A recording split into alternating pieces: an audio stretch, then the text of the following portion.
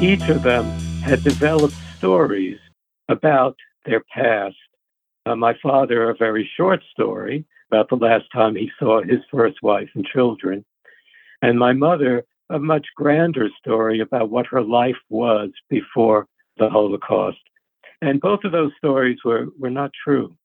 And I discovered that. And it wasn't shocking in a disturbing way. It was just like, oh my God, how could they have made up such stories? And those were surprising things. And I came to understand why they told me those stories. You're listening to Inside Mental Health, a Psych Central podcast where experts share experiences and the latest thinking on mental health and psychology. Here's your host, Gabe Howard. Welcome to the podcast, everyone. I'm your host, Gabe Howard, and calling into the show today, we have Max Friedman. Max has been telling the stories of others for his whole career as a journalist, publicist, and ghostwriter. But Max finally got to share his own story and his family's story by penning the stirring book, Painful Joy, a Holocaust family memoir. Max, welcome to the podcast. Thank you for having me. Glad to be here.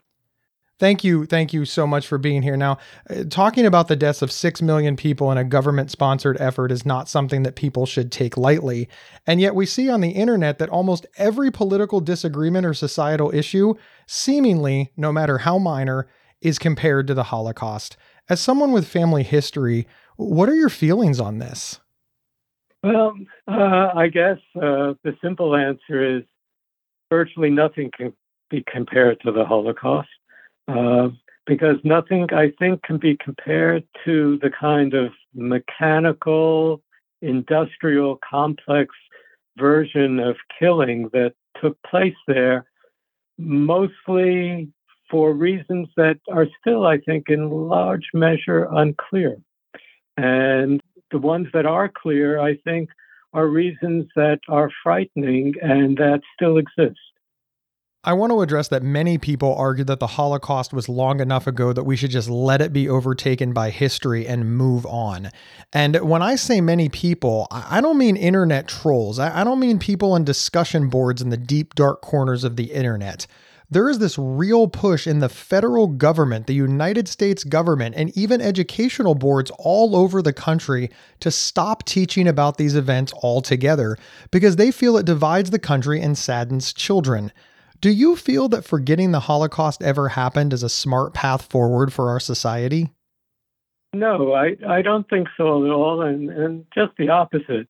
I think that if we start forgetting something as horrendous, but also as historically challenging in so many different ways, challenging to humanity in so many different ways, then I think we lose part of ourselves. And we lose the opportunity to, at least at some level, make sure that this doesn't happen again. And at the same time, show people what can happen, what hate can do. And I think the enormity of the Holocaust is something that is unimaginable. And frankly, as somebody who survived my mother's and father's survival of the Holocaust, I only came to understand some of that fairly late in my life. Do you feel that your mother and father sharing those stories with you was ultimately beneficial to your life, that firsthand account? Oh, ultimately beneficial is a tough way of thinking about it. I think what it did was form me as a person, in some ways not so wonderfully, because it made me very fearful and in some ways paranoid. But mostly it made me a better person because I came to become a much more empathetic person than I think I would have been otherwise, and a person who can persevere probably against virtually anything. So certainly not to compare myself to what my parents had to persevere through. Max, you mentioned that your mother did talk about her experiences, but that I believe you used the word that she made things up that weren't true.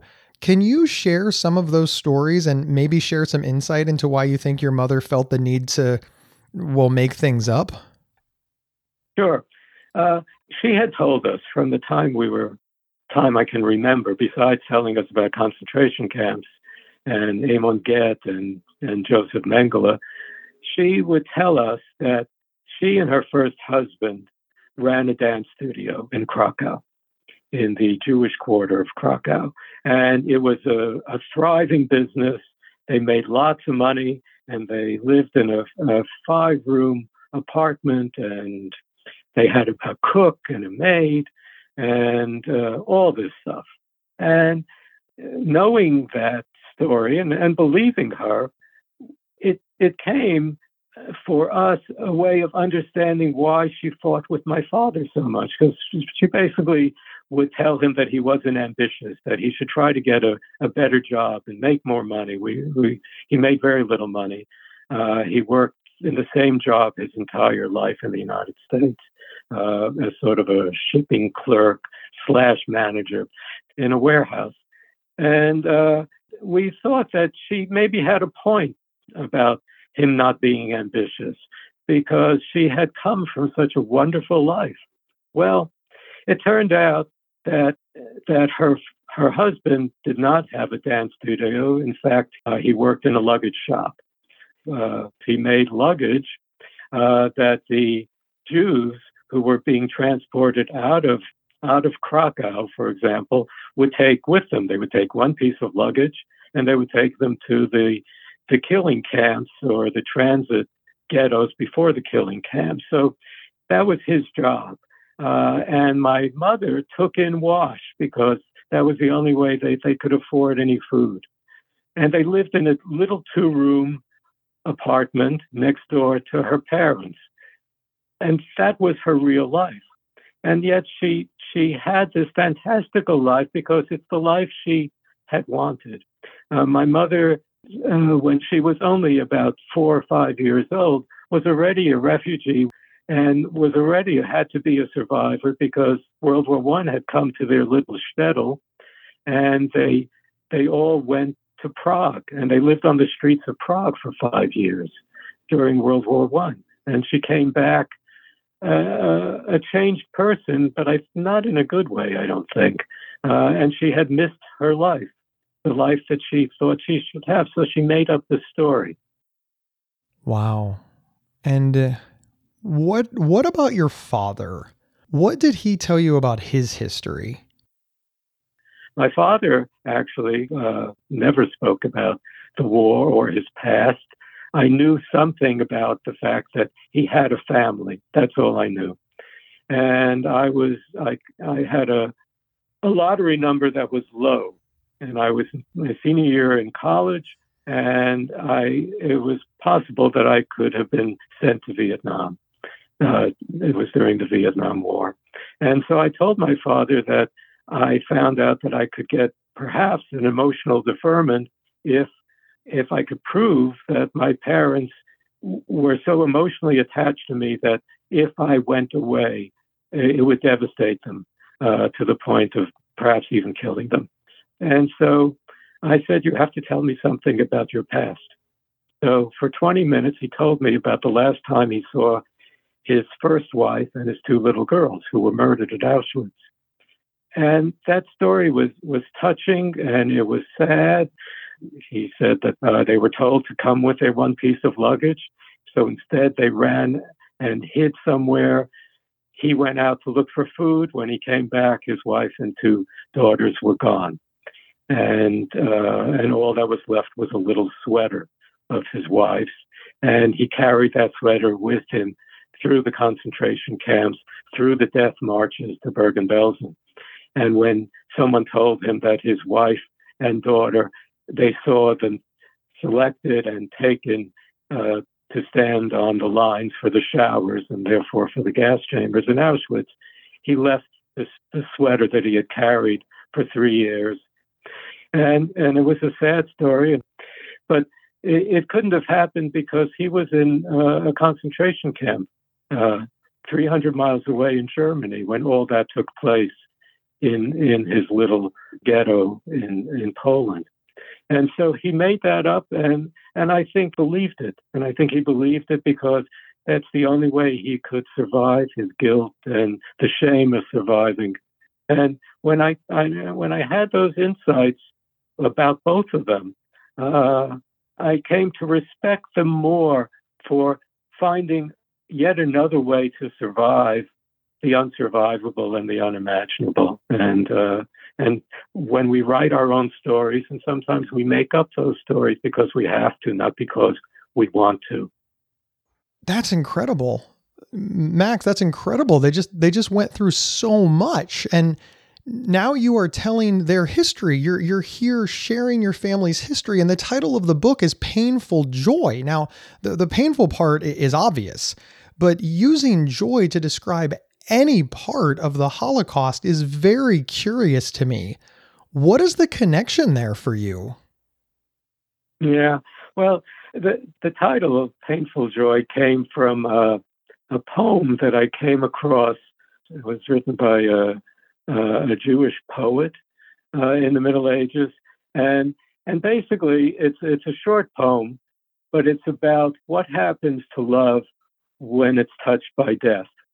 And it came to me fairly late in the game in writing the book because I came across a love letter that my father wrote. And it's a love letter in the sense that he talks about falling in love with my mother after the war, after they were liberated, and after they met in Sweden, where they were recuperating from health and mental issues as a result of what happened. And they never really recuperated fully by any means. But in that poem, I saw love. And it was not something I saw when I was growing up at all. And it just struck me so much that the fact that they found love after losing everyone that they ever loved had to be part of the story somewhere. And for those who read Painful Joy, and they'll see how it ties into how the story ends in a certain way. When my father gets Alzheimer's and my mother takes care of him, and the first time I saw a kind of caring and love that I hadn't seen before. On one hand, that's so beautiful to see that caring and love that you've never seen before. And I can even hear in your voice the way that you describe it. It seems like you really see that as such a beautiful thing. But I'm sitting here thinking, but is the cost worth it?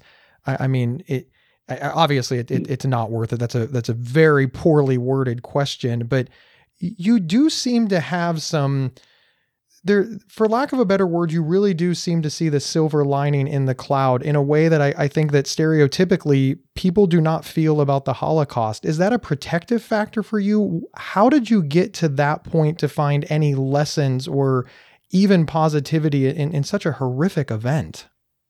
Yeah, the event itself has no good sides to it.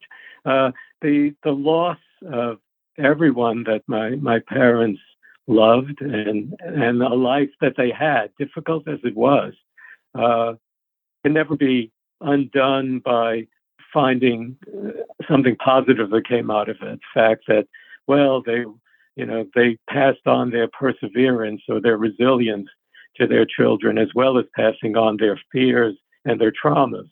But I mean, my hope with the book, my hope actually, as I wrote the book, was to move beyond the terrible part. I wanted to describe it. I wanted to chronicle it. I wanted to show what it meant for them, for their second family, my sister and myself. But I also wanted to bring out something else, which is empathy. And I think there's a certain love that has to come with empathy. And empathy is what I think one gets when one follows their story. Because I think when we talk about the Holocaust, we're always talking about these large numbers of people who are murdered and these terrible things that happen in the camps. And that's all true.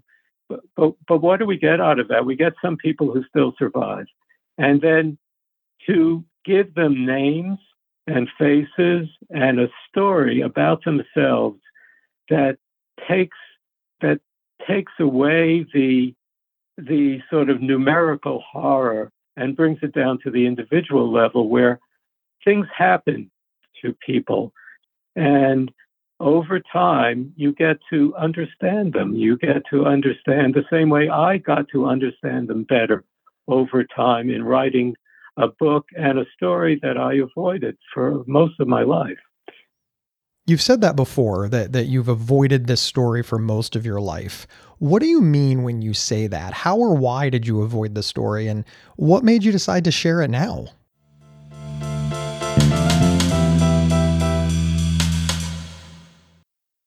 There are few words more misunderstood and misused than OCD. Imagine having unwanted thoughts stuck in your head all day, no matter how hard you try to make them go away, and then having to pretend that everything is okay despite having to feel crippled inside. That's OCD. 1 in 40 people suffer from it globally, but there's hope. If you have OCD and need help, you can get better with specialized treatment. NoCD offers effective, affordable, and convenient treatment for OCD and is covered by many major insurance plans. Go to nocd.com to learn more. That's nocd.com. Gabe Howard here to tell you about the Inside Bipolar podcast from Healthline Media. He does the show with me, Dr. Nicole Washington, a board-certified psychiatrist. That's right, a guy living with bipolar and a psychiatrist team up to discuss living well with bipolar disorder. Listen now on your favorite podcast player or visit psychcentral.com/IBP to learn more. Subscribe now so you don't miss out. And we're back with author Max Friedman discussing his book, Painful Joy, a Holocaust family memoir.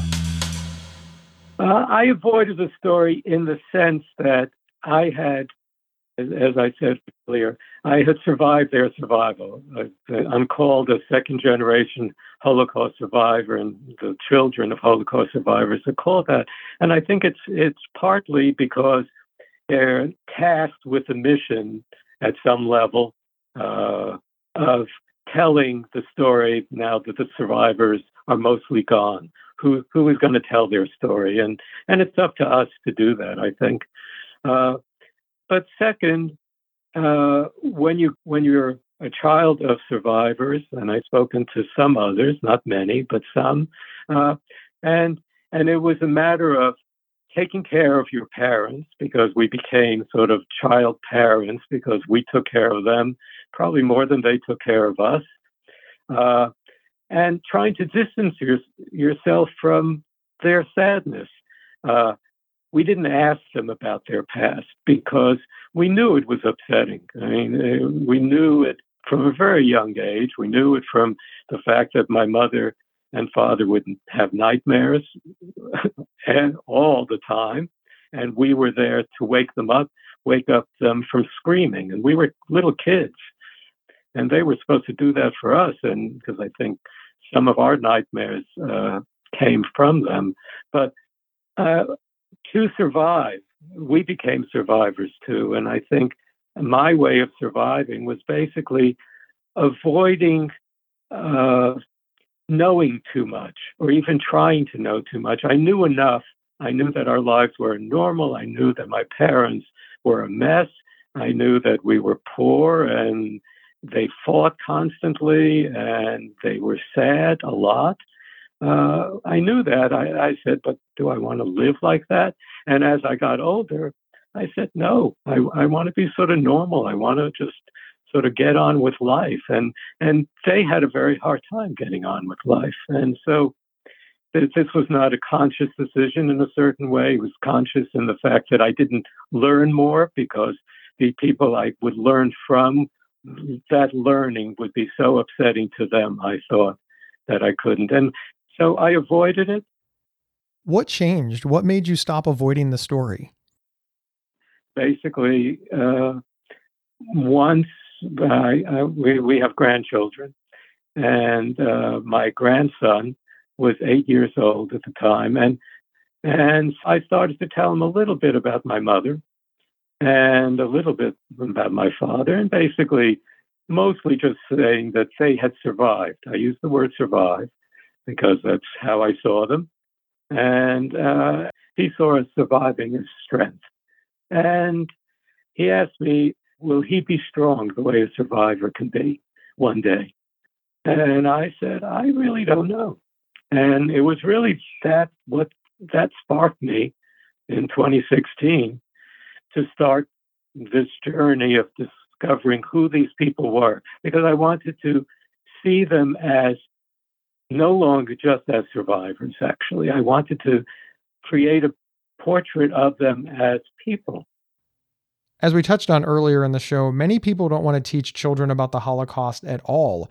But here you are very comfortable discussing a subject of this magnitude with an 8-year-old, and those conversations are obviously still ongoing. Yeah. I never really, I didn't hide from the Holocaust. I didn't hide my past from my friends. In fact, in some ways, I was proud of my parents. I was proud that they had survived. My father was a very sweet man, and we loved our parents. My mother was a very tough lady, very, very tough to live with for my father and for us.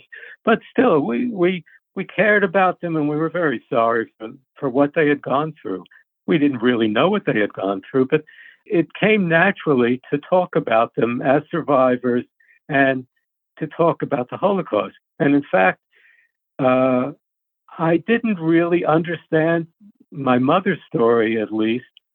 And when we went to Poland to see and visit as much as we could about my parents' lives, we being my wife, Jennifer, and I, it all became clear. And I started to understand better with that. And I didn't sort of run away from it. I just didn't run toward it either. It still was a painful thing, and I was ashamed at some level, I think, that I didn't know more.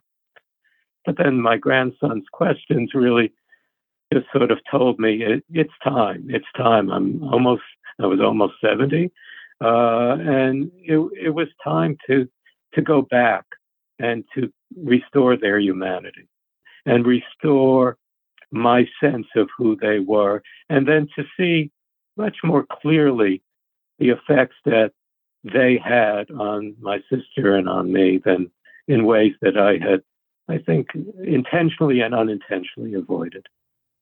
Max, I can't thank you enough for sharing your family's story. And society is having a really hard time understanding these lessons right now.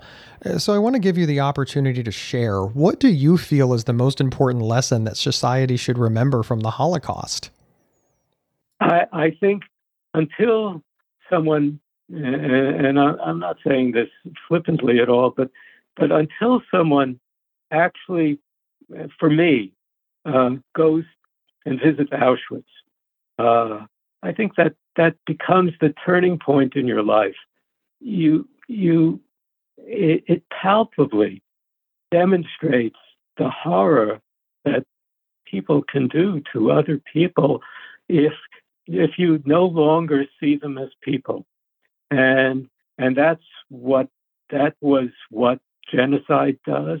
That's what people who practice genocide want to do. That's what people who practice racist or anti-Semitic hate want to do. They want to dehumanize a person to the point that you can kill them with abandon because they're no longer people. You don't see them at your level. And I think if the Holocaust taught us anything, and if my journey with painful joy taught me anything, it's that we can't get to the level of hating someone else for believing something else, whether it's a religion or a way of life.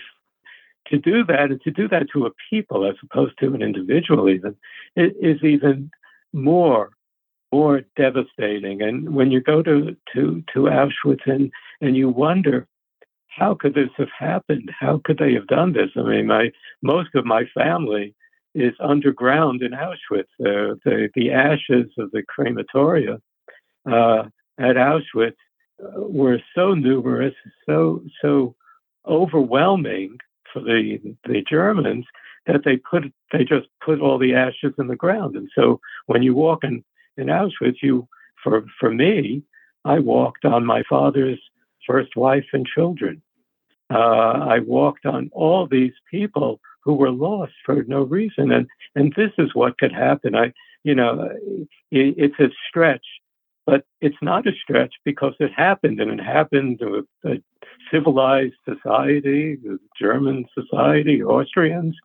It happened, and so if it happened once, why can't it happen again? And when you see authoritarianism and all this other stuff going on, and the divisiveness in this country and elsewhere, it's around the corner. And that's the lesson. It's around the corner, and you just open up the door and suddenly it rushes in. Thank you so much, Max. Max Friedman's book, Painful Joy, A Holocaust Family Memoir, is available now. Max, if folks want to find you online, do you have a website? Yes, I do. I actually built it myself, so it has few bells and whistles, but it's maxfriedman.net, Max Friedman, one word, maxfriedman.net, and what you'll see is images that are not in the book. You'll see excerpts from the book, from Painful Joy, but mostly I think you'll get a sense of why this journey took place and how it developed as a story that we can all learn from, if not identify with. I always say I could never have been in my parents' shoes. I don't think I would have been able to survive what they survived. I don't think I'm that strong. But that doesn't mean that you can't care about those people and you care about the issues that those people represent for our society. Thank you so much, Max, and thank you to all of our listeners as well. My name is Gabe Howard, and I'm an award-winning public speaker, and I could be available for your next event. I'm also the author of Mental Illness is an Asshole and Other Observations, which you can get on Amazon. However, you can get a signed copy with free show swag or learn more about me just by heading over to my website, gabehoward.com. Wherever you downloaded this episode, please follow or subscribe to the show. It is absolutely free. And hey, can you do me a favor? Recommend the show to the people that you know. Share it on social media. Share it on email. Hell, send somebody a text message, because sharing the show is how we grow. I will see everybody next Thursday on Inside Mental Health. You've been listening to Inside Mental Health, a Psych Central podcast from Healthline Media. Have a topic or guest suggestion? Email us at show@psychcentral.com. Previous episodes can be found at psychcentral.com/show or on your favorite podcast player. Thank you for listening.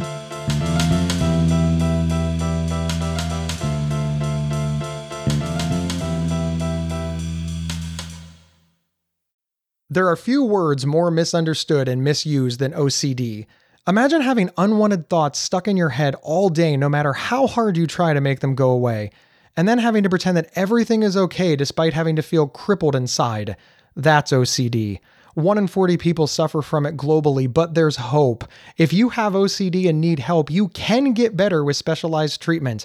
NoCD offers effective, affordable, and convenient treatment for OCD and is covered by many major insurance plans. Go to nocd.com to learn more. That's nocd.com.